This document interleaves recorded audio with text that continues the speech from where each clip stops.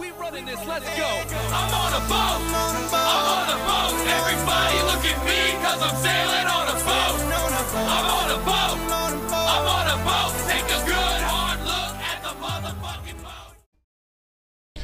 Greetings everyone, welcome to Salt, Ships and Scuttlebutt, a World of Warships podcast. This is episode 37. Now, it is brought to you a week later than normal because last week we had the North America King of the Sea playoffs, and both myself and Captain Green were kept very, very busy on the day. And even though we tried to make time for it, we first must apologise because neither one of us could have our stars aligned to record it. So, greetings to my co-hosting Captain Green. Welcome back. Hello. It's been a very, very long week, almost 2 weeks, in fact.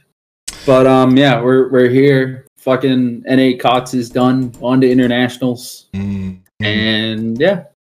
Now, last time I didn't record episode 36, you had someone warming my chair for me. How did my stand-in go? Mr. Pickles always does a great job. He always gets good reviews and stuff. Much better than yours. I just feel the need to add that. What? Oh yeah. No, people like it's great. He doesn't talk funny. The only person who doesn't have, or the only person who has a problem with him is Vital from TSOC. He absolutely hates Mr. Pickles. Really? Everybody else loves him. Oh yeah. Now I must say, Captain Green, it has been. Not sure if you've prepared for it this time, but your codes within the podcast has been very, very popular. Yes, I got a lot of people DMing me on Wednesday asking for codes. After I'd already given out like 3 codes. So lots of people are listening. Yeah, Green's going to get a new bunch shortly to give out. So maybe not this week. It might be next week. Oh no, I still have codes for this week. So he still has codes. I just have to come up with a question. That's what I got to do. Maybe we can leech it into this next section. Now, Greenie, I believe, did you get something in the mail that looked like a bomb? It might have had anthrax. I did. You sent me a pipe bomb in the mail. I was walking around my school. The guy who does postage came up to me. He's like, "Hey, you've got a package?" I was like, "No, I don't. Don't lie to me." You knew you were getting a package. It had completely slipped my mind because I just pulled a double at work. So I went over, and sitting on the table in the mailroom with 3 security guards around it was a box that had my name on it, absolutely covered in packing tape. So then I got asked a string of questions. What is this? I don't know. Who gave this to you? I didn't even know I was getting a package because it was the name on the box is from a food distributor, and they were like, "Okay, we're gonna have you open this." And I was like, "Oh, okay, why? It's mine." They're like, "Because we think it is a nefarious device," is the terminology that was used. And I was like, "What do you mean by that?" And then one of them looked over and bomb. We think it's a bomb. I'm like, what? Really? So I look at him like, and you're gonna have a student open this. This is your official stance. You're gonna have a student open the package you think might explode my face. And they're gonna stand right next to you. Are these really intelligent guards? Well, one of them made a joke about how they get paid minimum wage, and I was like, well, fuck it. I don't even get paid minimum wage. Here we go. I'll open the box. And it was Tim Tams. Oh, yes, they do explode in your mouth, though. Oh, yes. So, yes, you sent me, I think it was a pack of 8.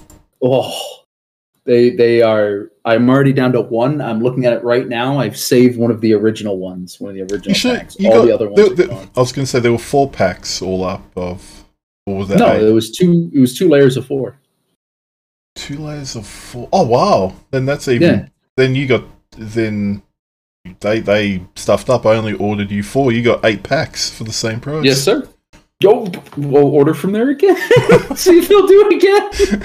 But you'll get arrested for importing pipe bomb making materials. No, what happened is they asked, they're like, well, what the fuck are these? And I was like, oh, I host a podcast. My co-host's Australian. He sends me these cookies from time to time. And one of them, a large man, a heavy-set man, immediately perked up at the word cookies. Can I try one? Well, that's exactly what he said. And I was like, you want to know what? I was like, yeah, you guys can have one. And I took out the tray of I think it was dark chocolate covered, because I don't like dark chocolate. So I just gave him the tray of dark chocolate. And he went hog wild on that thing of dark chocolate Tim Tams. He had the time of his life. Now he's your best mate. Yes. He very much is. He gives me fist bumps now. Ah, gee, that is interesting. Your school sounds very different from any other normal school I have gone to, even for boarding. It is a very interesting place I go to. They don't let you walk on the grass, and they don't let you run, but the grass looks like a parking lot in New Mexico, and running would benefit a lot of the kids here, so I don't really know. It's kind of ass backwards. But how do you touch grass when it's right there and you can't touch it? Keep off the lawn. I can't. There's literally a kid who got fined $5 for walking across the grass, and everybody laughed because they take such non-existent care of the grass that there was no grass. It was just a whole bunch of dirt. Wow. Oh well. I know. But well, it's been an interesting 2 weeks. But we are joined by a guest this week, someone that has been on the podcast before. He has been requested at the last moment, so apologies to this guest. But greetings, Addison / Addy. How you doing, sir? I'm doing well. Glad to be here, even though it was on short notice. I poured myself a glass of whiskey, so here for the long run. Oh, God bless. Let's go. That's okay. But first things first, Addy. Since we last spoken, how many times have you been focused by a CV for so your AA goes off, or submarine pings? Oh, golly. By CV, many times. I think the other day, I was in a triple division, and the enemy CV only struck the division. So at the end of the battle, only our division had plane kills. So that was a fun experience. Not so much by subs recently. Look, if you're a submarine player and you want to grief someone, if you see Addison in a game, ping him non-stop. Or you could not do that. I would really much appreciate that. Fair enough. And you've been well otherwise. Look, we've had you on before. Are there any... Usually we ask our guests, are there any unique foods? Have you thought of any unique foods that Greenie might be able to ingest if he came over your part of North America? I believe you are... I forgot where you're from again. I'm in Michigan, so pretty close to Canada. You can get across the border when your economy goes south. I don't know, man. Maybe I don't know if Canada's economy goes south first. Trust. I trust. The maple syrup cartel will fold before your economy. Mm-hmm. But I think a food that I had when... Actually, this will be over in Vancouver, because I just came back from Vancouver a couple of weeks ago. But they had all different types of crab. I don't know if you're a crab guy, Green. Oh, I like me some crab. I like my meat with feet. I don't like fish, but I like me some crabs. Mm-hmm. But they have a lot of good ways of cooking crab over in Vancouver. So next time you come over, or ever make it out to the West Coast, I'll treat you some crab. God bless. I only made it as far as upstate New York before I got bored. It was all just corn and Amish people. I got really bored and turned around. I think we're going to have to create the Greenie road trip around America. I'd totally be down. I have no money to finance it, but I'm down. We'll set up a GoFundMe page maybe for Greenie. This is just tongue-in-cheek, but we should come up with an itinerary of places that Greenie has to visit and has to eat at in his road trip around America. We'll call it the Gluttonous Affair. Oh my god, I'd sell so many t-shirts. You could give me like an 04 Civic and a box of t-shirts, and I think I'd make more money, or I'd have more money at the end of it than when I started. Only if you travel with this road trip in your Aztec. Oh, that'd be good. No, that's good because I have the back, as you know, turns into a sleeping area with a tent that covers the windows and a blow-up air mattress in there. Hear that, So ladies? I'd be in comfort. Oh yeah, ladies, if you want to do a little, he's got a shag and wagon. He's going on the I'm road prepared. 24/7, baby. I'm open. I'm like a 7-Eleven, except I don't have rats. It's great. Wait. You love rats. How do you Yeah, not I have like rats. I don't have them. Like in me, like a 7-Eleven probably does. I am concerned. Greenie. You should be. My mental is shattered today. Fair enough. Well, crabs sound wonderful, Addy. Crab meat is beautiful. Hopefully you got a nice chili one. A chili one? What? Haven't you had chili crab before? No, I actually haven't. Is it good? It's beautiful. You've got to try some chili crab. Got to just even Google it and have a look at chili crab right now. So, as we go on, now we do have a question. We're going to, well, not a question, but more of a discussion topic before we get into the agenda.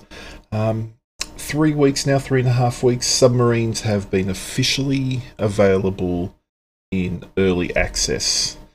How do we think the impact has been on the game? In my honest opinion, for me, I have found that their numbers have dropped a lot.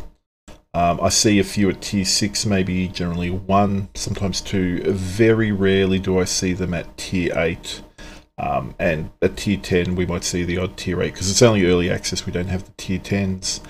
Do you think the early access has backfired, because people don't get them now just for playing the game? They've actually got to get tokens or have some sort of RNG to get a premium one. Do you think that this is showing that the real interest in them is fairly low, or do you think it will improve? I don't know. I think my interaction so far with Submarine has actually been goofily positive, but that's mainly because the only submarines I seem to have ran into, other than something that happened today in a Harbin, your favorite tier 8 Pan-Asian cruiser. Best cruiser ever. Oh yeah, it's incredible. Let me tell you.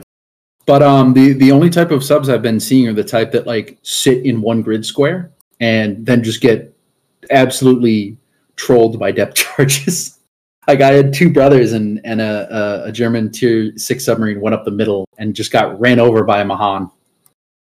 And that was his game contribution. You know, I think that with the removal, I think that because now they're not so easy to access, I think that you're really only getting the people who are dedicated to the class, and that can either be a net positive or a net negative. You know, it's a lot more of a toss-up. And it also removes a metric shitload of them from the queue, you know, so you're not having constant sub games. I'm still anti-sub, but, you know, I haven't been punching walls playing against them. You know, I've forgotten some instances where very good and capable players in submarines have focused me, and that is never fun, right? But in comparison to, say, like the same type or level of player in any other class, it's different, right? Because the submarine class in itself just adds so many different variables that you don't usually account for in surface ships. No, then that is true. Because, you know, with a submarine, sometimes he can just pop up behind you, proxying you. What, you don't like being shotgunned from point blank range when you didn't even know that you had creeping death right upon you? You know, I'm not the biggest fan, no. I still think...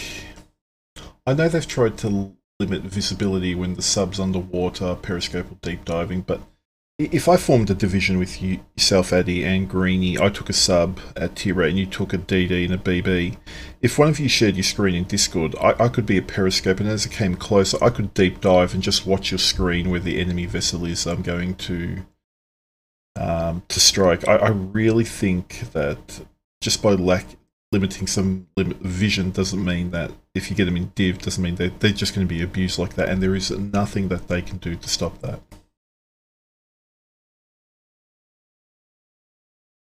Yeah, I can definitely see how it could potentially be abused in situations like that. Like I said, I don't think that subs are inherently a net positive for the game.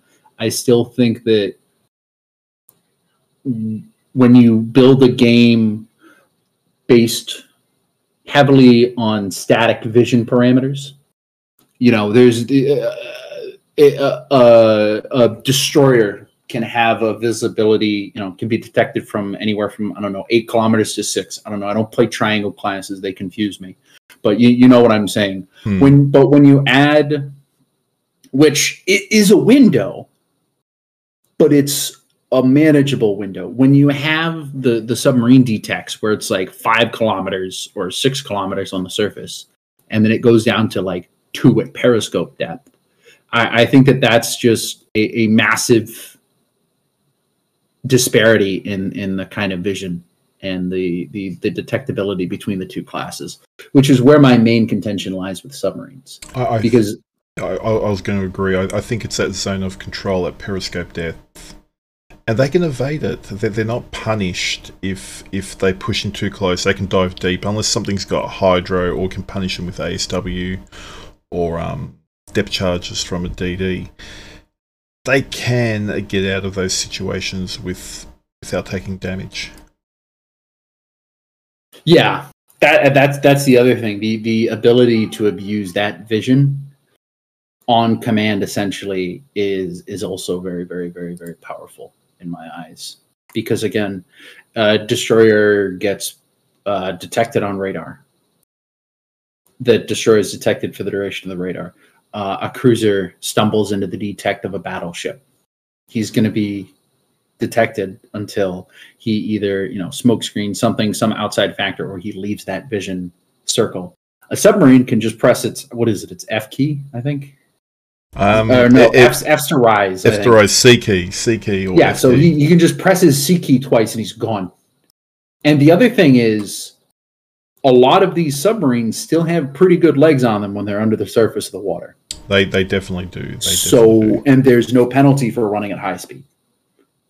So I can just, go down to whatever it is, 30 meters right below periscope depth, open up the throttle and just zip away at 30 knots in a lot of the cases of these tier 10 subs, I think is just... sorry. No, so I will put a caveat. Around islands, if the rocks are too high to the surface, submarines can't get away. So that's really only for when they're in open water. So around islands or narrow straits and channels, they do have a bit of limitations as well. Yeah. They do. I don't want you, these aren't phantoms ghosting around the battlefield, just throwing torps at anything that moves. But a submarine, it's much easier for a submarine to control its vision, and it's much easier for a submarine to control and pick engagements. Very much so. Look, they're here. They're in early access. I'm going to talk about Wolfpack a little bit later. I have played a few games in the last 2 weeks, so I can discuss that. But question for both Greenie and Addy. If submarines are as infrequently played as I think they are now, I don't have the stats. I cannot personally see them having a place in clan battles or King of the Sea. But that being said, we'll probably see them in these formats as the vendor that runs these things may have surveys that say people would love to see them in those formats. Do you think they'd be popular? I know maybe in the lower leagues or entry games of KoTS they might be, but do you really think they'd be popular? Do you think they'd have an impact, or would that just be another frustration added to the game?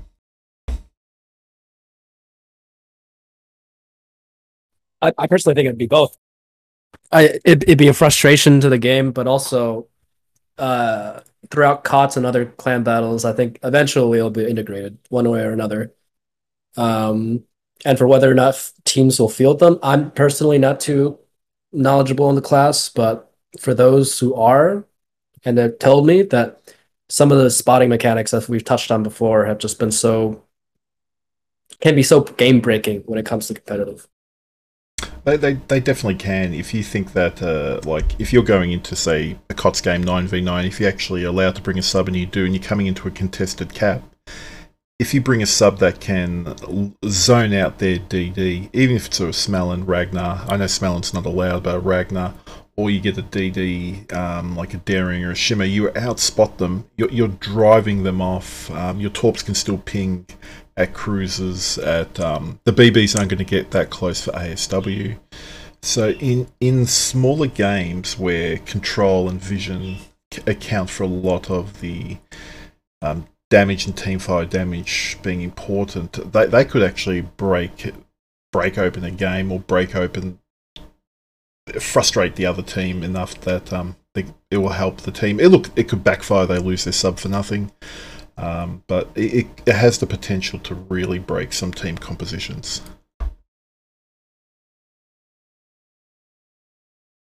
Oh yeah, that's the, and I think the main way that it will break something is my mind keeps making connections to carriers, because when carriers were first introduced into clan battles, one of the most powerful things that they brought to the table was vision. The ability for you to look at your carrier player and go, hey, I don't know where X is, go find it. And then for them to be able to go and find it was very, very, very, very powerful. And I think that the vision game is once again going to get changed up with submarines, kind of in the same way, but not exactly in the same way, if that makes sense. You're going to have something that is invisible to radar, because I don't think you can't detect a submarine that's at periscope depth with a radar, right? No, you can when they're on the surface, but they removed it when they're at periscope depth to be radared. Personally, I think it should be radared, because they still got something metallic above the water. This is an arcade game, mind you, so if radar and hydro can go through islands, why can't radar pick up a periscope? Yeah, that's kind of the thing. When you have such limited kind of tools to engage a submarine, I think that submarine is going to have a profound impact on competitive play. That they won't have the impact of the CV, because it's not like they can sail around and get instant vision. But if you're going to a contested cap, or even they can push on if you're thinking clan battles where you take your home cap and then you're pushing down, it gives you that vision to see if there's a nosing cruiser, and you can just torp him to death. That's going to give you a bit of flexibility.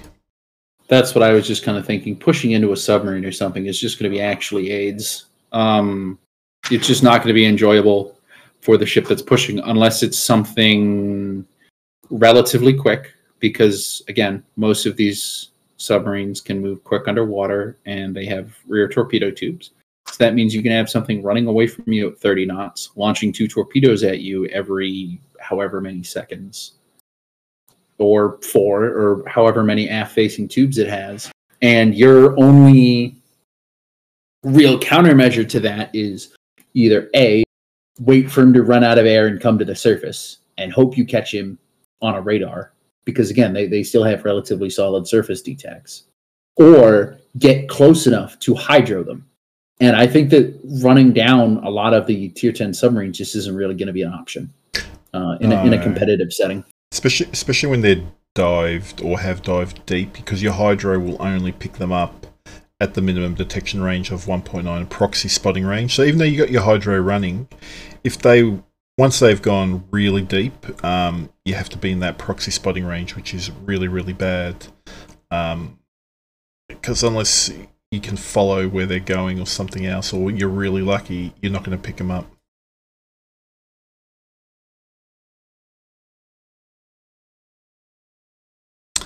One last thing on submarines. Now, I did ask a few players that played subs and CVs what they thought of the automatic ASW for CVs.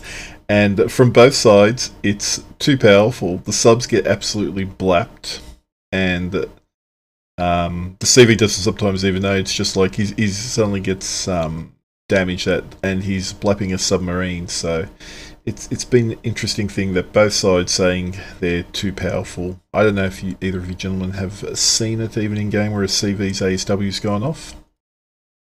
I have played a single battle of a salmon this patch, and I ended up hunting down the Hakuryu. I pinged him once. He dropped a depth charge on my forehead, and I got depth struck. So I can definitely attest to that being the case. See, Like I'm not kidding you. The depth charge landed on my ship before exploding. so the automated ASW, a bot, is more powerful than a human player. Oh, 100%. That was the first time a depth charge that ever landed on me before exploding.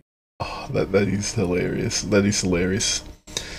If you do have horror stories like that, I would personally love to hear them, because I don't think we had a lot of testing before the CVASW came out, and then it's hit the patch, and it just seems broken that then, because your homing torps in the sub are longer range than your shotgun torp, so then as a submarine you're forced to get even closer to a CV, not to use your ping, and then shotgun him. But they've also said that they believe that over time shotgunning will become less prevalent because people get better at it. They'll do more homing. But if anything, against CVs, I think shotgunning will be the way to go. I actually think that's kind of not the case, because I think people, as soon as they get better, are more confident in getting closer to target than shotgunning. Or at least that's what I've seen. From all the replays that have been uploaded to YouTube, most of the damage is coming from shotgunning. Yeah, that's what I'm saying. That's going to be the preferred tactic against CVs. They're going to shotgun rather than ping, because the ping's going to incur that automatic ASW. Yeah. Oh well. Any final thoughts, gentlemen, on submarines? Do you like them? Get out of my game. I also had an instance where I was in a catch lot and I got fucking mollywopped by a Lexington. It's not fun. A singular plane. Dude, I didn't even notice. I didn't even know I was in the range. I wasn't even pinging him. I was like 13 kilometers from him, and I was pinging a cruiser. And then I just got dev struck by the Lexington. I was like, what? So you're saying you didn't even ping the CV, but because you're in his ASW range, it still hit you? Yes. Sure that was the CV? 13Ks seems a bit extreme. Yes. It was like 10 or 13 kilometers. I was in a catch lot. Wow.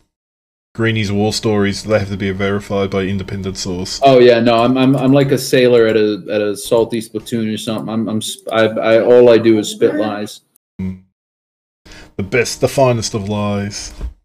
Oh, okay, yeah, no. So I must have been a lot closer. I'm stupid. I just looked at it. It's like 6 kilometers. So yeah, never mind. I'm stupid. I'm telling lies. Never mind. Oh well. Now, in the past week and a half, we had a dev blog released around the Battle Pass. Just as a summary, next patch, so in about, is it this week that's coming? It will probably be this week, first week of November, we will get the newest patch for World of Warships, and this is getting the Battle Pass, and I still think this is controversial in that Not the Battle Pass itself. I've played many games that have Battle Passes. We've discussed this before. But what's controversial is that there's going to be a free Battle Pass. You're going to get a premium Battle Pass. And you're going to get a premium Battle Pass. So 2 paid options. I've never heard of that previously in any other game. So that is an interesting marketing ploy. Now, there's been a lot of questions and angst around the Battle Pass, and there was a dev blog release, but this was only discussing the free-to-play Battle Pass. So they've provided some examples in the dev blog. Now these are examples, and they say these are subject to change, so at a whim they can change any of this. So this is going to replace your daily battle bonus, combat bonuses. You'll get steel from it for the same amount. It looks like you get more goodies like coal and signals. So basically, from what I understand, you do your dailies still, you get points or levels for those. And when you do X amount of dailies per week, I'm assuming it's completing the dailies, or it's just, I don't know if it's if you do half of those ones per day, every day you'll get the weekly. They haven't explained any of that. Then you get a weekly amount of points to use to unlock things. I after the economy rework, I'm going to wait and see how it's implemented. I'm not going to say it's good or bad, but especially after the economy rework where everything on paper looked the same, but then we couldn't get the same dragon flags or what now are tier 4 economic bonuses. They're very rare to get, and I used to burn like 100 per clan battle season. So the rewards were the same, but the mechanisms to get those rewards were completely screwed. So on paper the battle pass sounds good, but I'm going to wait till everything comes out, because there has, for me, it's what's not been said. What's not been said about the premium plus, and all these other things under the hood. That it's just they're showing what's good, how it looks the same, but what's not being said. Gentlemen, I know, that's a long spiel, but what do you think of the dev blog for the free to play or the battle pass in general? Do you think it will take off this week?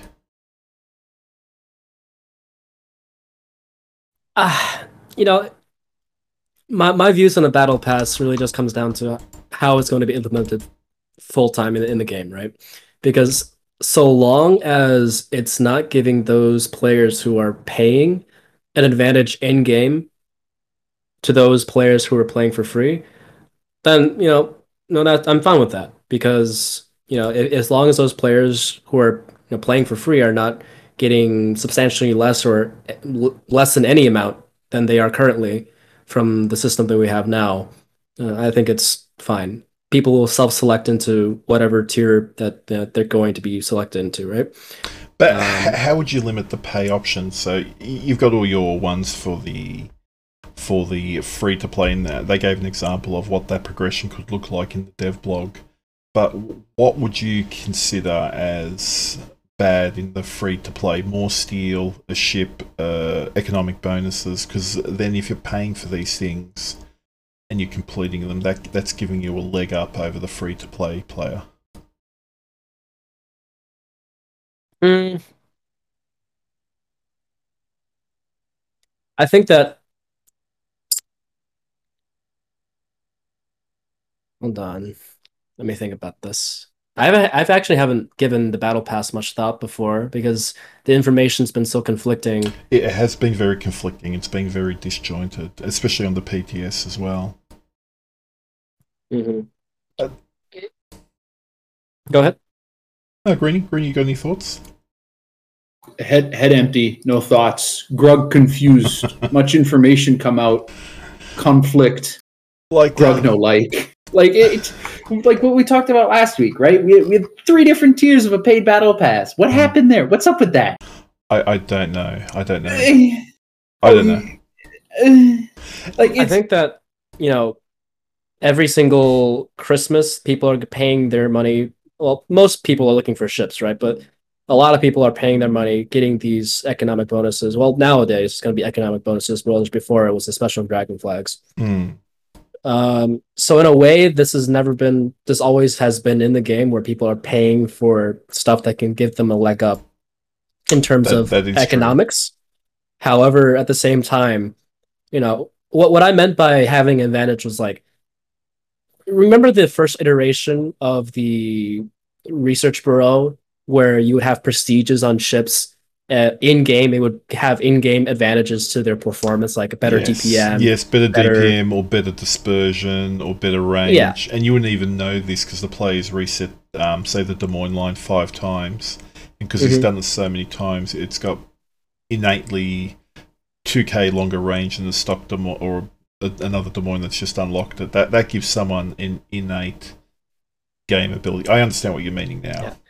Yeah. So long as that is not the case, so long as if a person is shilling out X amount of dollars a month, right? If they're not getting like just a better Des Moines, I'm fine with that because at the end of the day, it's going to be cosmetic changes. It's going to be, economic bonuses that can help them progress longer. So it's really up to the player themselves how much they're willing to pay for that. And if Wargaming prices it in a way that it's not very appealing, well, then that's up to Wargaming and the player to work out. That is true, and I think some of the things, especially for me to review these battle passes, because we haven't had much information about the premium or the premium plus premium options, so I don't know how much that's going to cost doubloons. We don't know what's going to be offered. I really would have thought that we would have got that information by now. This is going to be what's in the first battle pass, this is going to be the premium, and this is the premium plus, and it's going to cost this X amount. Or are they just not wanting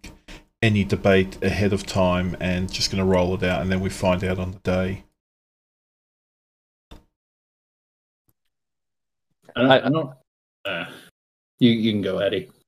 When it comes to stuff like this and other things as well, I'd wish that they give us a little bit more of notice, right? Because not only is it like for battle pass like this, but stuff like clan battles. I've been waiting for the next season clan battles maps for a couple of weeks now because I'm a person who likes to plan stuff in ahead. Yep. And clan battles is starting again soon, and I'm not even discussing how we don't get any downtime anymore between ranked clan battles and KoTS, because once upon a time, clan battles, you had a ranked season, a season that would go for about 5-6 weeks. Then you had a couple of weeks off. Then you had clan battles with no ranked. That finished. Then you had KoTS, and there was always a little bit of downtime. But now with ranked forever going on, clan battles seeming to forever be always like only a few weeks apart, unless it's a KoTS. There is a serious lack of downtime, if that makes any sense. I know that's completely different from Battle Pass, but I'm just throwing that in. I've had my own arguments about downtime for this game, and I don't know if this is straying from the agenda, but I think it's valuable to put this in. But on the topic of downtime, I've had arguments with several people about this. They bring up points of like, there needs to be constant engagement with the game for people to be invested in playing and investing their time, their money in this game, but also the point of, if you're constantly doing highly competitive things, there's a risk of burnout, there's a risk of people getting on each other's nerves, whatever, right? I personally would love it if, there'd be limited to like 3 clan battle seasons a year, compared to like the 4, 5, 6 that we have right now. Yeah.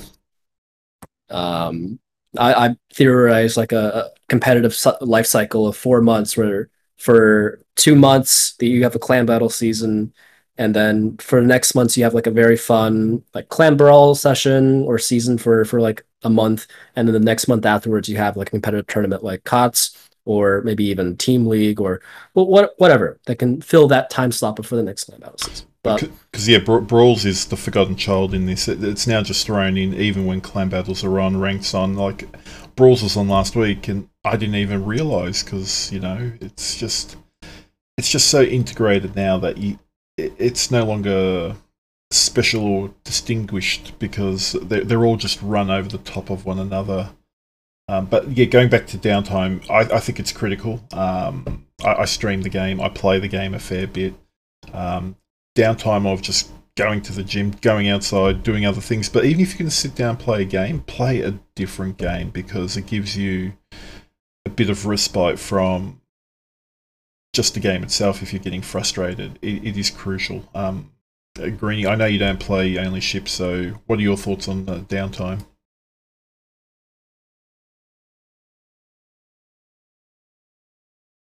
Greenie's gone downtime as we speak. No.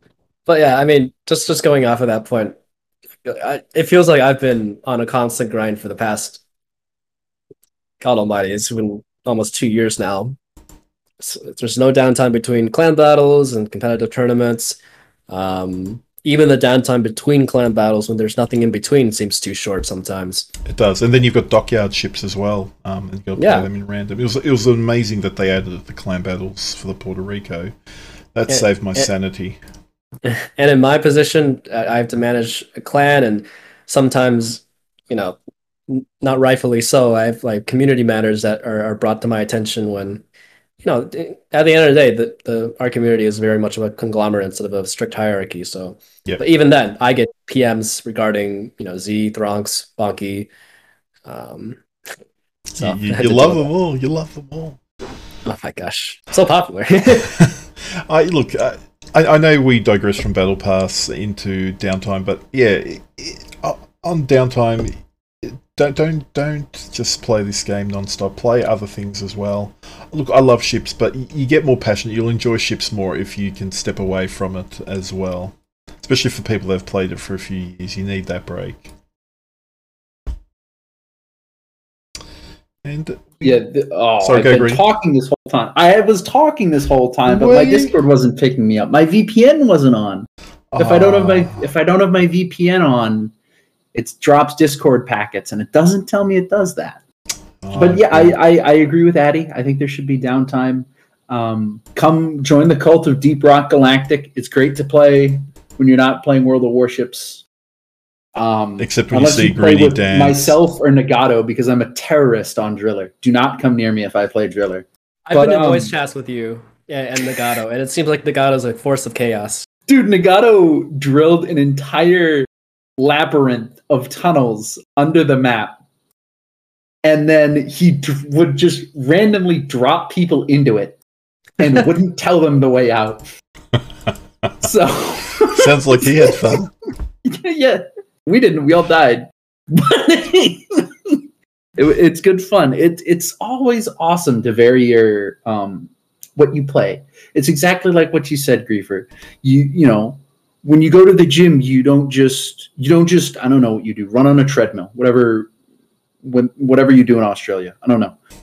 We run on a treadmill from the roof because we're upside down. Remember? Yeah, that's true. With your Velcro shoes. When we do bench press, we're pushing down with gravity, so it's harder because then we've got to pull it up. So, bench press is a lot harder in the southern hemisphere.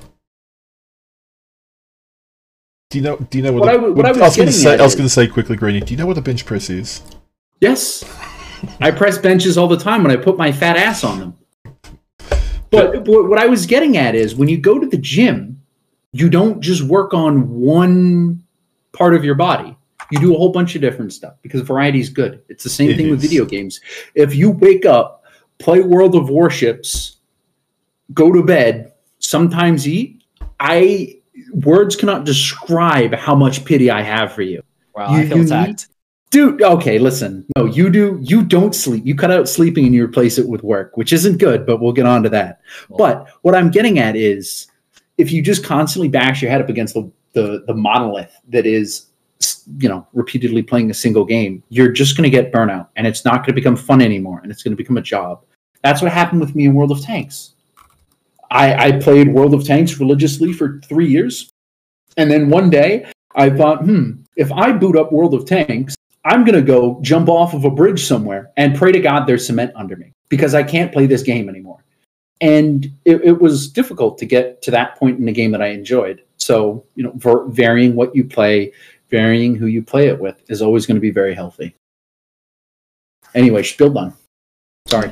It's a good spiel. And look, it wasn't on the agenda. And I'll come back to Battle Pass quickly. But yeah, downtime is critical. So please play other games. Keep your gaming healthy, though. Please come back to World of Warships as well. So any final thoughts then, gentlemen, on the Battle Pass? We will be seeing it. Shall we keep our opinions to ourselves until we witness its launch in full glory, or will we get here's the patch, but the Battle Pass will launch in a week type thing even then? Because they've done it before. They said something's coming in a patch, and then you've got to wait halfway through the patch for it to be released. They did say Battle Passes run for a month, so that November Wednesday when it will be patched will be the 2nd of November. Sounds really perfect. That's when it will drop. I'm cautiously optimistic, and that is with 15 asterisks, right? Because I think it is so easy, or I don't know, I don't want to say easy, but I think it's going to be rather simple for them to make this a slam dunk of an integration, right? You just got to price it accordingly, make sure that the free-to-play players are getting, on par, if not better, rewards than they're already getting right now. Yep. However, if greed gets the better of those who are in charge, it has the potential of backfiring, and hopefully it doesn't happen. Well, that's fair enough. King of the Sea. Now, lots happened in King of the Sea since we've last had a podcast. Congratulations first to the NA folk, KC. They won the NA region. Vor won the APAC region. Oh yeah, rip Aussie Zeus, dude. I didn't know that. I don't know if you know Reaper, but I did. He passed away a few months ago. I didn't know that. That's fucking terrible. My heart goes out to the KSC people. Yeah, he's been a fixture of their lineup for many tournaments, so I'm sure for the veterans of their community, his loss will be profound. Yeah, it's always terrible to lose a game friend. Yes, and I even hate referring to them as a game friend, but regardless, it's still just fucked. It is, because you play these games with a lot of people, and you get to know folk. You even send them Tim Tams from Amazon or some dodgy food companies. Or you send me a bomb. Yeah, you never know what you get in the mail, Green. You got to keep I was you just on your going to toes. say, terrified to ask for more Tim Tams, just to circle back to that. Because what if you just send me a bomb one time? What if you Ted Kaczynski me? I didn't know I could order bombs off Amazon. What are you saying? You probably can. Jeff Bezos sells anything. That statement does not endorse the podcast, myself, or Addison. That is all Captain Greeny. True. I said true out of habit. Sorry. Yep. All my opinions are fake. Hey guys, there's an Amazon drone outside my window with a Glock. What does that mean? Is that good? I'm not a bird watcher, but you know. You're now prey. Yep, I've been chosen. So yeah, congrats to Penta, Vor and KC winning KoTS. I did watch a bit of the APAC. I didn't get to watch EU finals for any of our listeners to EU because that's 2 a.m. to like 5 a.m. my time. I like to sleep. My wife would chop me as it is because I already commit so much time to streaming podcasts and other things. So gotta at least have some sleep. But I did watch the NA finals. What are your thoughts on the NA playoffs? Are you happy with how it went? Do you think double elimination should really be the way? I know KC's won now the second time King of the Sea from the double elimination. I know ELSR got to be one game up as it went into that final, so that was meant to be their advantage of here you can't lose, but you get a game up to make it a little bit easier. How do you think it went? Do you think it went well in the end? I think. Oh, sorry, Green. You can go ahead. 4th/3rd tastes really good. That's all I'm gonna say. Okay, I think double elimination as a concept is very beneficial in terms of getting the best teams on a server to represent themselves in internationals. However, I think the way that it's implemented could be done better. Because as of right now, it's very much a game of stamina, right? Because some of these teams have been playing, 7, 8, some upwards of 10 hours on a day, and a lot of these teams are not really based in NA. I know there are players who are playing from different regions on the North American server, and they might be playing well into the night for some of these matches. Now, I would love if KoTS would be split up a little bit more. I know there's concerns of, making it being on the same patch as everything. Since, start the tournament in one patch and then end the tournament in one patch. But yeah, I think that'd be hard. That one would probably be hard. Yeah, I would love it if it was spread out more, personally. So at the end of the day, once this system is implemented, this double elimination, it's done right. So it's a measure of skill at the end of the day. I don't know. That's just my 2 cents.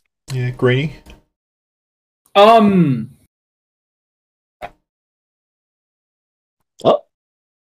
Did we lose Greenie again to his VPN? He actually just. Oh, hello. Captain Greenie, ground control to Greenie. Hello. Sorry, my Discord decided to crash. Here I am. You're having all the fun today. Oh, it's magical. Good thing I'm not recording. No, that's a thing today. I don't really know how I feel on double elimination because I didn't really see it from the outside, this KoTS, if that kind of makes sense.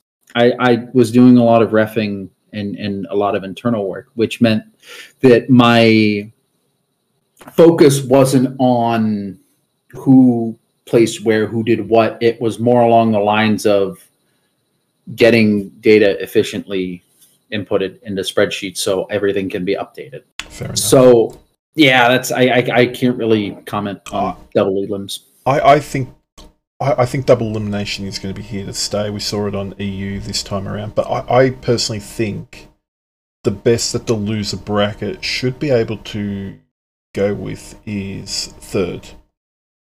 It's a double elimination. If you still come third, unless you're EU, that gets 5 teams. Coming third from NA, you would still go to internationals. So if you were a team favourite and you got knocked out somewhere in the playoffs, you still have the potential to progress through to internationals. But I think the winners bracket should be for the winners bracket only. Correct me if I'm wrong, Greifer. Was that the original system? The one that we had, say, yes. KoTS 13 and before? I believe that was the original system in that, I think, was 07, they got knocked out early by GGWP and they finished third. They couldn't and they couldn't go up to play the final. And it got changed after that. But they still played internationals from third, so that's what I'm saying. I actually think that's a good format because it's not the end of the competition. You've still got something to strive for coming in third for King of the Sea in your regionals, and you still get to go play international. So if you are the better team, you can still go showcase your skills on the international format. Mm-hmm. I think one of the times that, and it is going off the stamina part as well, we were in loser bracket finals. I think it was 2-2 or 1-1 the series. Mm-hmm. It was coming down to the last game. We lost that game, and people were not sad because we all wanted to go to bed because everyone was so tired that they did not want to play another, best of 5. It does get tough like that. Now, I've got a few questions here on King of the Sea, but I've got this question in general: who is King of the Sea for? Is it for players like us that playing King of the Sea, for the rewards and having a competitive tournament? Is it for the viewers of the streams that go on like live YouTube, live Twitch or other platforms? Or is it for the casters? Because, and sorry to throw you both in this question because you may have more information than I see, but it sometimes feels that as players, we get overlooked. Like there's a survey, but the survey gets sent to people that watch King of the Sea. Like, what maps do you like? What do you like? As a player, I hate particular maps and that. But why would people who watch the tournament get to dictate how the tournament's run? Like, so that's why I'm now starting to wonder who is King of the Sea actually for, or is it just predominantly? It's meant to be for everyone. They're trying to get everyone's interests covered. I think King of the Seas, as it is currently run, and as itself as a tournament, is only really still here for the players themselves. And I know that might be an unpopular opinion. However, on the topic of viewers, I've heard time and again that KoTS in itself is rather boring to watch.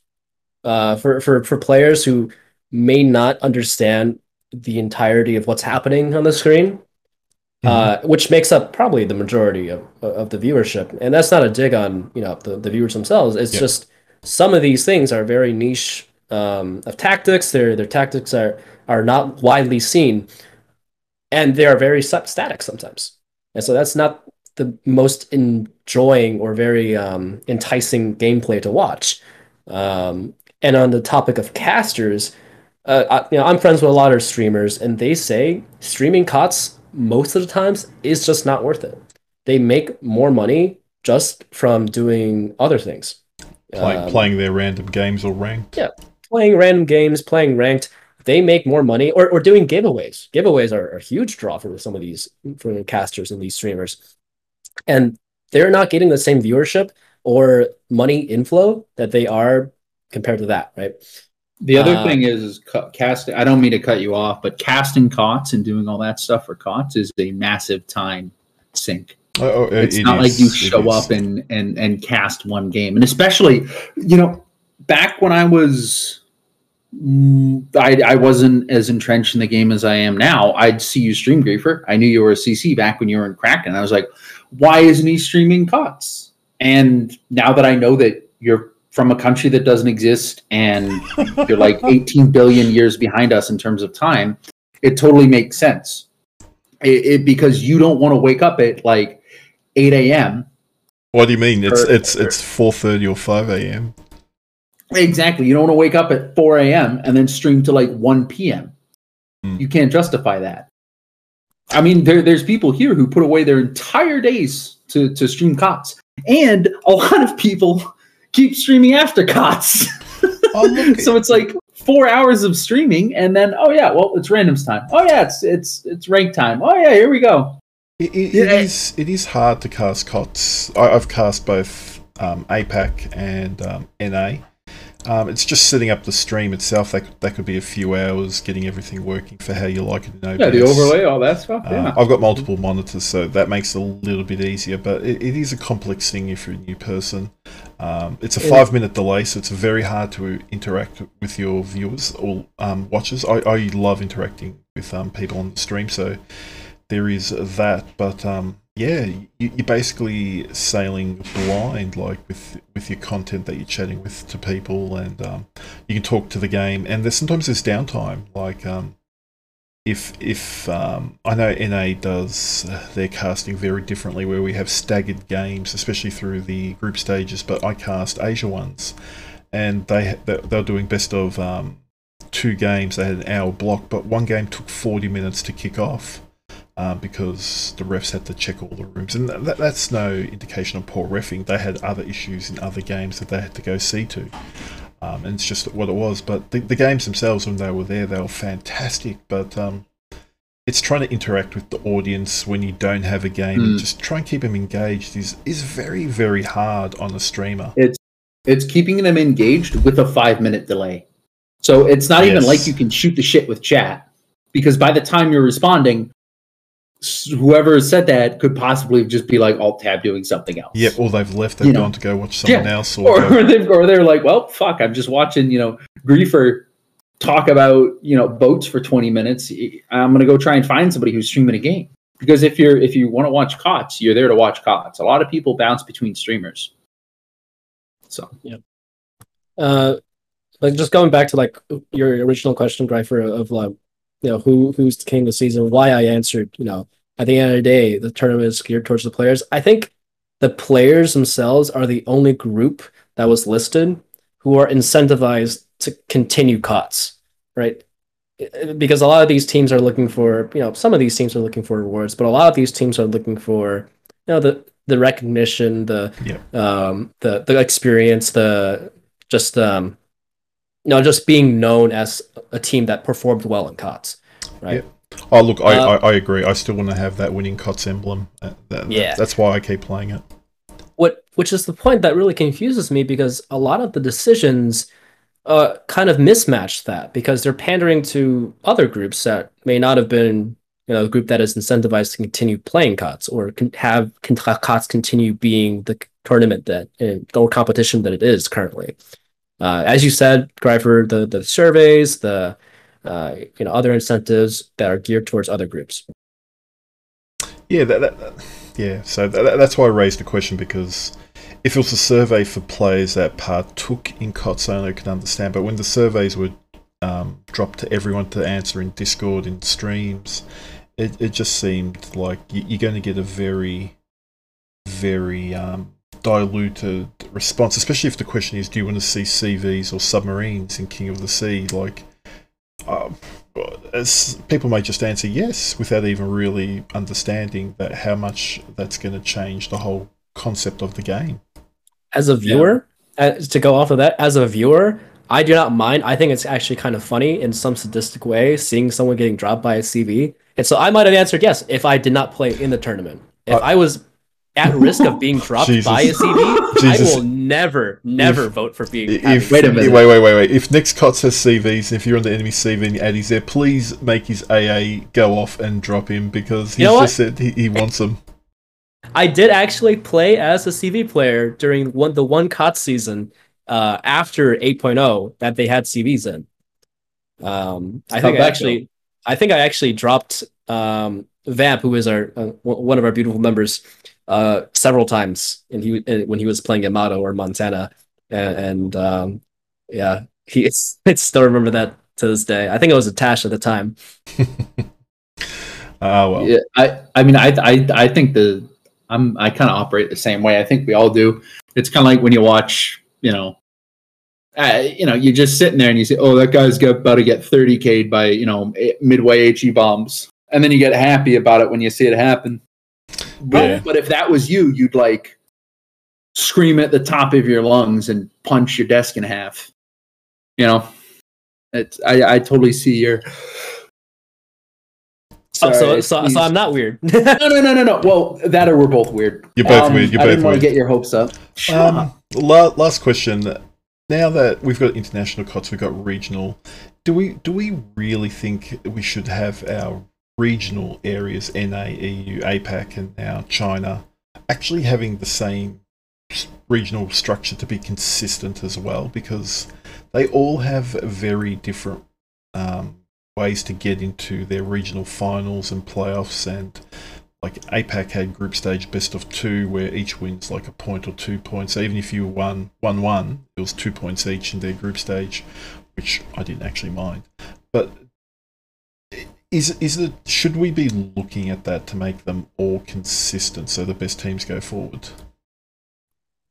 Personally, on this matter, I think it's a little difficult to have consistency across all the servers because of how different all the different servers are. I can say one thing: the North American server has seen a massive death in terms of competitive clans at the top end over the years. Yes, and so we're playing with half a dozen. If you stretch it, a dozen really decent teams. Whereas compared to before, a couple of years ago, there'd be like dozens, right? There'd be 50 teams that you could name off the back of your hand that would be competitive with their groups. But yeah, you're right. We've seen a lot of groups just fall off the table. Yeah, and just taking it a little further here, I don't know how you correct this, right? Because I'm of the opinion that steel on steel makes sharper steel. So if you have tough competition, you have the motivation of getting better, you get better as a result of fighting tougher opponents. And so with not that many top tier clans left on the server, it's kind of hard. But just going back to the original question, sorry, there's some background noise. There's a football game going on behind, but I think it's rather hard to have consistent structure across all the different servers just because of how different all the servers are. Right? Because I know EU has a plethora of very skilled and very high level teams. I am not too in tune with what's happening in APAC, and I started looking into the Chinese server games, and I'll touch on that later if we get to it. But they just seem like such different servers that I think having one consistent rule set for every server is going to be challenging. Oh, fair enough. I very much agree. Natty essentially said all the things I wanted to say. All of these servers are completely different. If you try to put them all through the same, peg hole, the same square hole, you're just not gonna. It's not gonna be a good time. That's fair enough. And a lot of the KoTS teams, in terms of coordinators and stuff, the vast majority of them are incredibly dedicated to what they're doing. They are the adjudicators to refs. They're all volunteers. I've had nothing but good interactions with the NA team. You know, and I can't speak on the APAC teams, and I shouldn't speak on the European teams, but you know, there's been a lot of very good interactions in terms of their leadership. So I think that there's enough of a skeleton there that is set down for each of the servers to kind of flesh out themselves and build a KoTS that works for that server. That's fair enough. Now, it's been out for a little while now. It was a little bit hard to get into because they had the Halloween events, so you had to have a team of 6 or 7 to drop into the Wolfpack. But the Wolfpack operations are here. Now, this is a submarine-only operation. I did play this operation. Have either of you gentlemen tried the Wolfpack op? Nope. I actually have not on the... Well, I've dabbled a little bit in the Wolfpack. Actually, I don't think I have the rights to mention it, but I played a little bit of the Wolfpack. Yep. Now, I think... Yeah, we all 6 of us were in comms. We took 6 subs, so 3 on the north, 3 on the south. You got to take out some ships on either flank early on, and then you get a convoy that you've got to take out particular ships to win the operation. And there are certain criteria, like there must be at least 1 sub that hasn't been detected. It was fun, I'm going to say, but the AI was very predictable. So the first sub that really gets aggressive for the main convoy, the DDs and cruisers all chase that flank, which was the north flank. So we did a lot. Those guys did a lot of shotgunning, and then the southern flank came in on the CV and the other vessels and just torped them to obliteration because the rest of the cruisers and subs ran off north. So when we were on comms, it just seemed too easy. We 5-starred it a few times. First go 5-starred, and this is with players that never played subs before. So, Greeny, you haven't done it. Addy may have done it in some testing, but thoughts? I actually think the operation itself was fun, but I would like to see variation on ships or AI tactics maybe. I don't know if that's possible, but it just seemed very predictable, like you would with a Narrow operation. Once people learn what the operation AI is going to do, it's very predictable to win. I might not be the best person to ask about this because I've never found operations very enticing, and at least in my opinion. Right? I agree. I don't enjoy operations at the best of times because I love challenging myself against other people to get better, to improve, and to see my skill set. For me, operations is... I'll do it once in a while, but there is no challenge for me. To me, it seems like co-op, but with extra steps, which in a sense it almost is. But I think the concept is very interesting. Being very much geared towards submarines. I would love it if that was the extent of the implementation of submarines. But we already touched on that in the beginning of the podcast. We have, yeah. If there was more variation, I'd love that. So for people who are repeatedly doing these operations, this Wolfpack addition to the game, there'd be reason to repeat it. Right? I agree, and if there's variation or adding them to other operations, it may give them a nice niche. And I hope then they keep them out of randoms. But that's my secret wish. Yeah. Alrighty, and now in the past 2 weeks we've seen the introduction of a new destroyer, the Valos. She's a Greek destroyer, so she'll come in under the Pan-European flag. Currently there's a web campaign for Valos. It's fairly straightforward as far as a web campaign goes.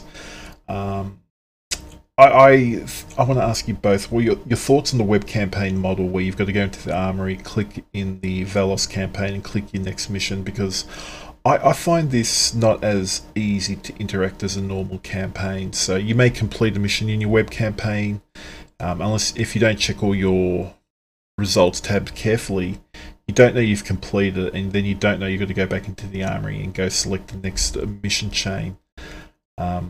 What do you guys think of these web campaigns? We've got them for Missouri, we've got them for the USS Black, and now we've got them for the Velos. Have you gone through them? Were you aware of them? Do you find them easy? So I just looked up what all the Black missions were, what the criterias were, and then I stopped playing once I had reached all those criterias. And Fair enough. I didn't click through the missions. Thank you, Greifer, for bringing it up, because this was the first time that I went in the armory and clicked on the web campaign. Yep. Oh, I didn't click on them, so I didn't get the last boat. I made sure to click on these, but yeah, it's weird. I kind of wish it was a normal mission chain. I really like the interactive bits of this one. Oh, and that last one with the Hampshire? The Hampshire sail around the world type thing. Yeah, that was cool. That had great graphics. That had but unless you're aware of it, and unless you know when you complete your mission, you got to go check literally your armory every time, or your combat mission tab.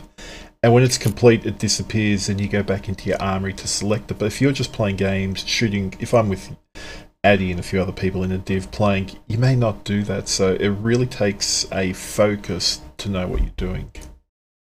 Yeah, I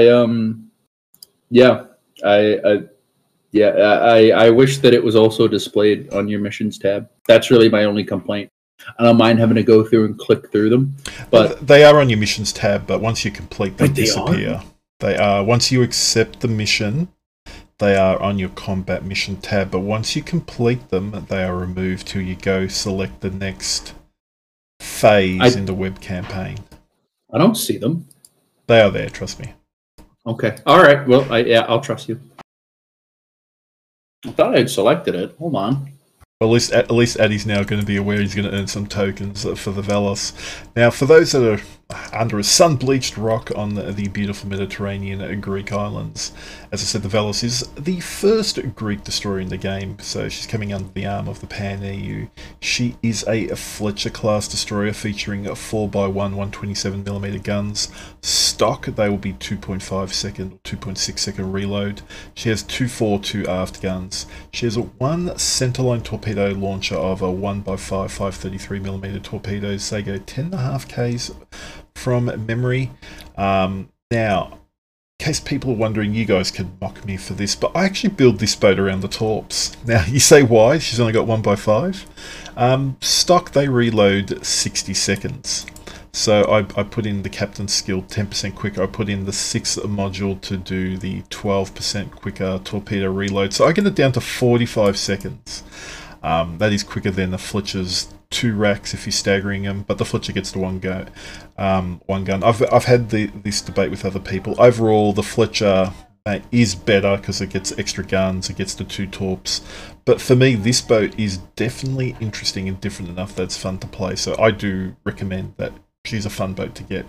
How would you guys build her? She has standard US consumables, no other gimmicks other than the really the ability to build fast torp reloads.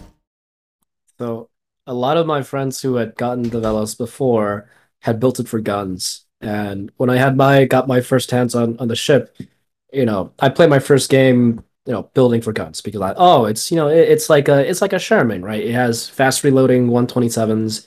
I'm built like a Sherman.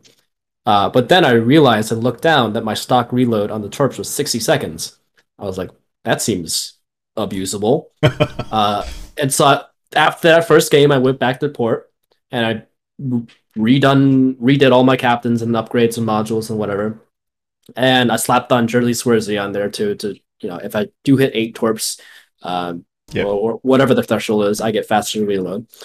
And let me tell you, it is hilarious. I love the ship. Because battleships or other ships in general are not accustomed for ships to have that fast of a reload. And so, they see the set coming towards them, they maybe eat 1 or 2, and then they start to turn out because they think, we're safe for a minute or 2. Yeah. And so they start turning out, and just as they start turning out, your torps are back up again, and you're already downrange. So I think that in itself is a very interesting type of gameplay. And I think it's really fun. I've got to say, it is funny when you get them down to the 45 seconds that by the time your first set is about 9 or 9.5 Ks away, you're launching your next set. It's like a USS Black that you can fire another set before your first set has even reached its end journey. Mm-hmm. I really, really like the camo that you can get through the event. Yeah, the blue camo, the Tyrene camo. Awesome. I look, art department has carried some of the early release, early access, like the Royal Navy Heavy Cruiser with the white to gold looked terrible. The Italian Legionnaire, in my opinion, looked terrible. But this Tyrene camo with the eye, the blue, absolutely on point. The Ram, yeah. the 4, the F, the blues are awesome. The art, the styling's awesome. The lines are awesome. The shields are awesome. I love this camo. This camo is a bit of a win. Mm-hmm. It's a very big win. And also, don't diss those Legionnaire camos for the Italian battleships. I think they're cool. I dislike them. I gathered. So yeah, as I said, she has otherwise standard US consumables such as smoke and engine boost. So if you've really got some premiums or you're in love with the Fletcher, this boat may not be for you, but if you're looking for something different for a torp reload, quick US DD that still has 4x1 127mm great guns, do try the Velos. Yeah, I think it looks like it's going to be fun. Now we're moving on to history, Greenie. I have I don't know how much of this you've been able to research, so we're going to go off here. We're going to discuss the German or Kriegsmarine pocket battleships. So what made these? Sorry, go. I just had one quick thing I wanted to include. Yep. Because I have a surplus of codes from last week, I'm going to be giving away 4 codes this week. And the simple question that I would like answered is the HMS Belfast, for those of you who don't know, is a ship.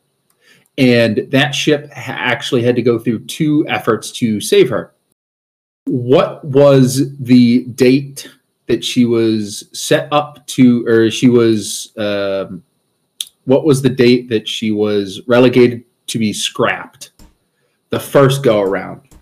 Oh. So not when the Imperial War Museum got their hands on it, but the first time around.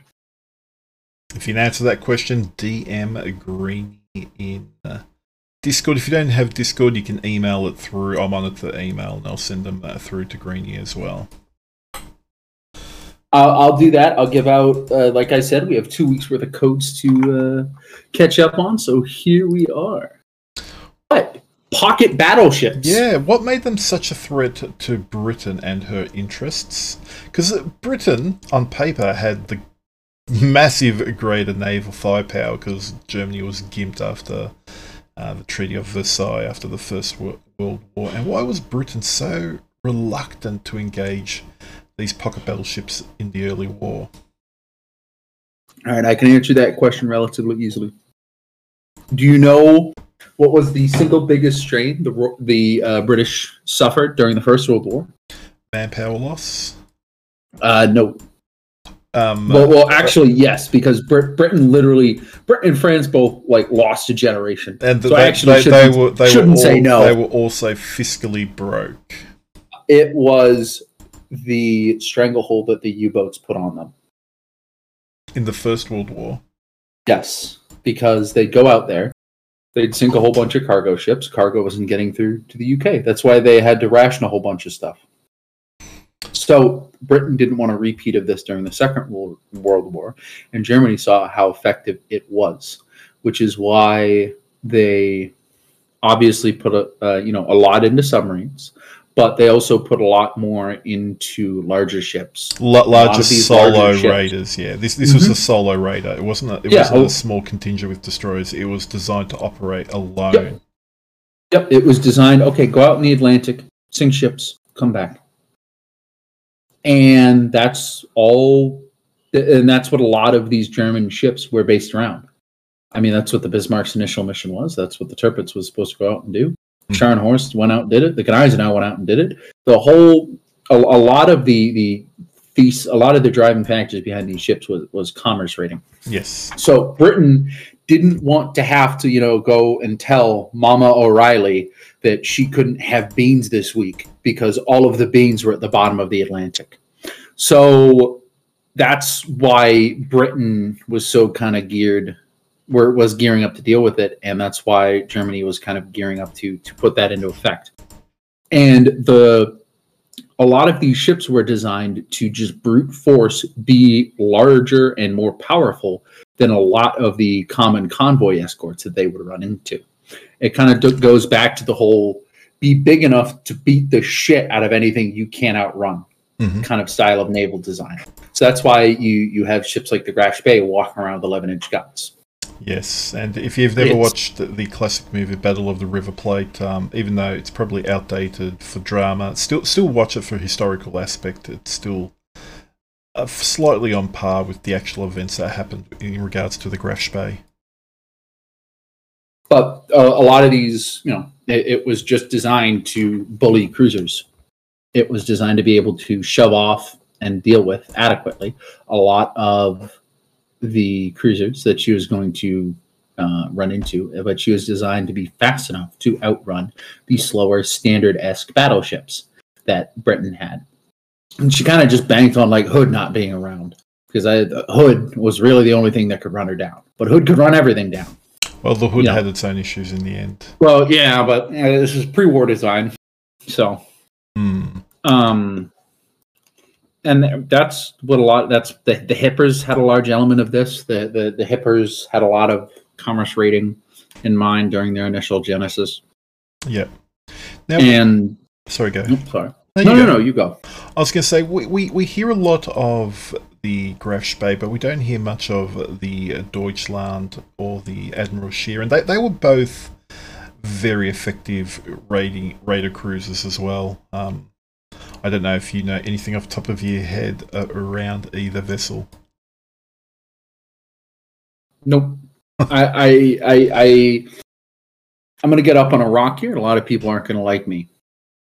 I don't really feel German naval development during the Second World War is an incredibly interesting area. They built destroyers that didn't work. They built capital ships that were very heavy and still incorporated outdated concepts. And they built quote-unquote treaty cruisers that were worse than cruisers that complied with the treaties. It's not an incredibly interesting story for me. Not to detract from what they did, because at the end of the day, I have immense amount of respect for anybody who goes and fights for their country, because that's, a very, very noble thing to do. But when you have destroyers that can't go below 50% fuel oil load, or else they'll be in danger of flipping over, you have the difficulty designing boats, and it's just not very interesting. That's why I love studying Imperial Japanese naval design. I love studying British. I love studying American. Don't really jive a lot with German. Italians are also very interesting, and I don't really just jive a lot with a lot of the Russian naval developments. You gotta look at the Australian developments then, from down under, upside down ship development. I love that. You guys shot at a moon and scare the ever living fuck out of the Italians. We love Royal Australian cruisers. Now, it's funny because a lot of the cruisers from the British kind of what's the term, protectorates? What were you guys back then? Commonwealth. Yeah, a lot of the ships from the Commonwealth fought like absolute animals. Oh, sorry. It's the same thing. Sorry, we were part of the British Empire.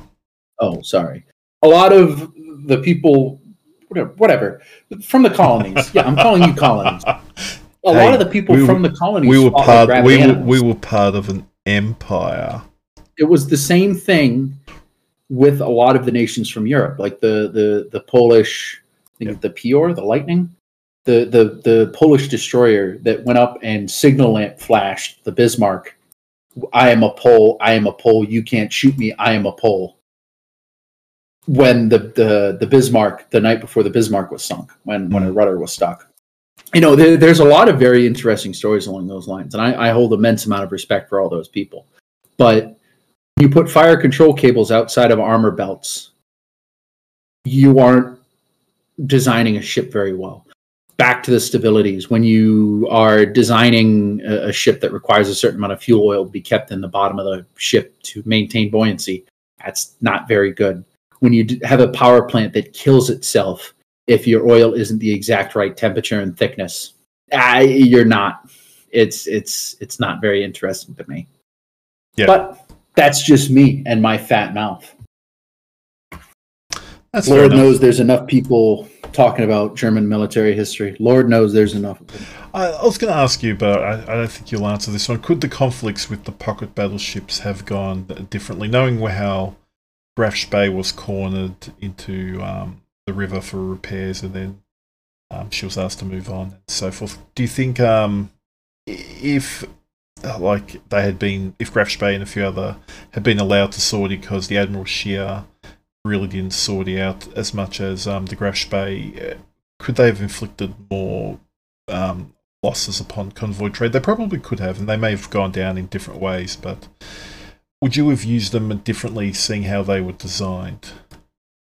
I would have sent them out of the Atlantic. If I was a German admiral, I would have sent them out of the Atlantic and into like the Indian Ocean and around there, because at the end of the day, the biggest threat to all of these big surface ships is other surface ships and air power. And it's a lot easier for a submarine to operate in the North Atlantic and still get the job done with much less crew, much less maintenance, much less money essentially being poured into it. And I wouldn't want to put forth all this effort to get a ship into the Atlantic for it to just get absolutely immolated by like PBY Catalinas or something. So I would have sent them to a lower risk area and just had them commerce raid there. The other thing is these pocket battleships had very, very, very, very endurance orientated power plants.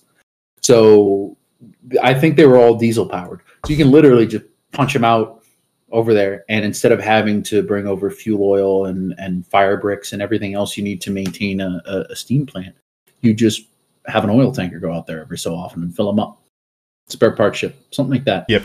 So they're a lot easier. Yeah, it's a lot easier to operate them independently and outside of an actual port. I understand. I agree with you on the Indian Ocean, because there would have been a lot less Allied naval firepower there, especially if you can around the Gulf through the canal, not Panama Canal, the Suez Canal.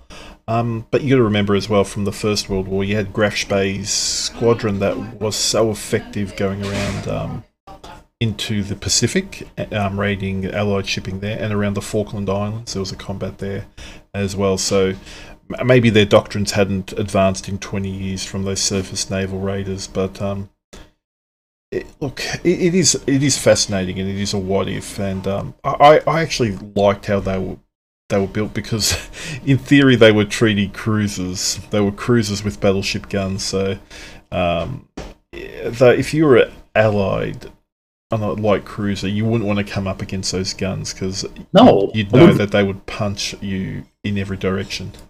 No, I wouldn't want to go anywhere fucking near them.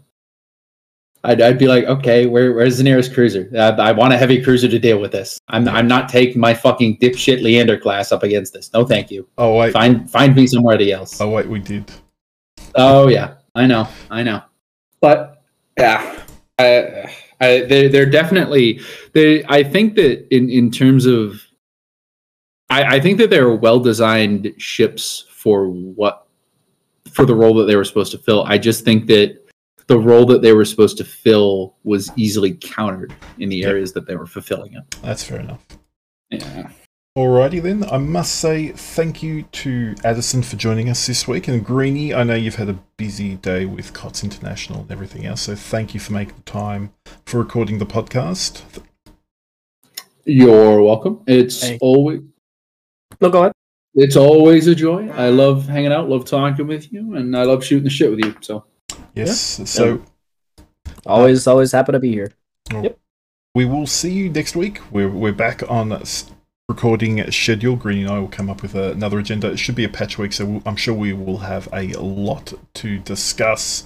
Until then, do enjoy the game. Remember, have a break now and then, play other things, bit of downtime, and we'll catch you next week.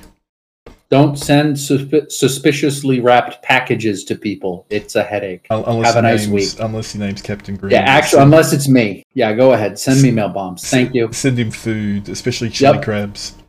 Oh, cream cheese.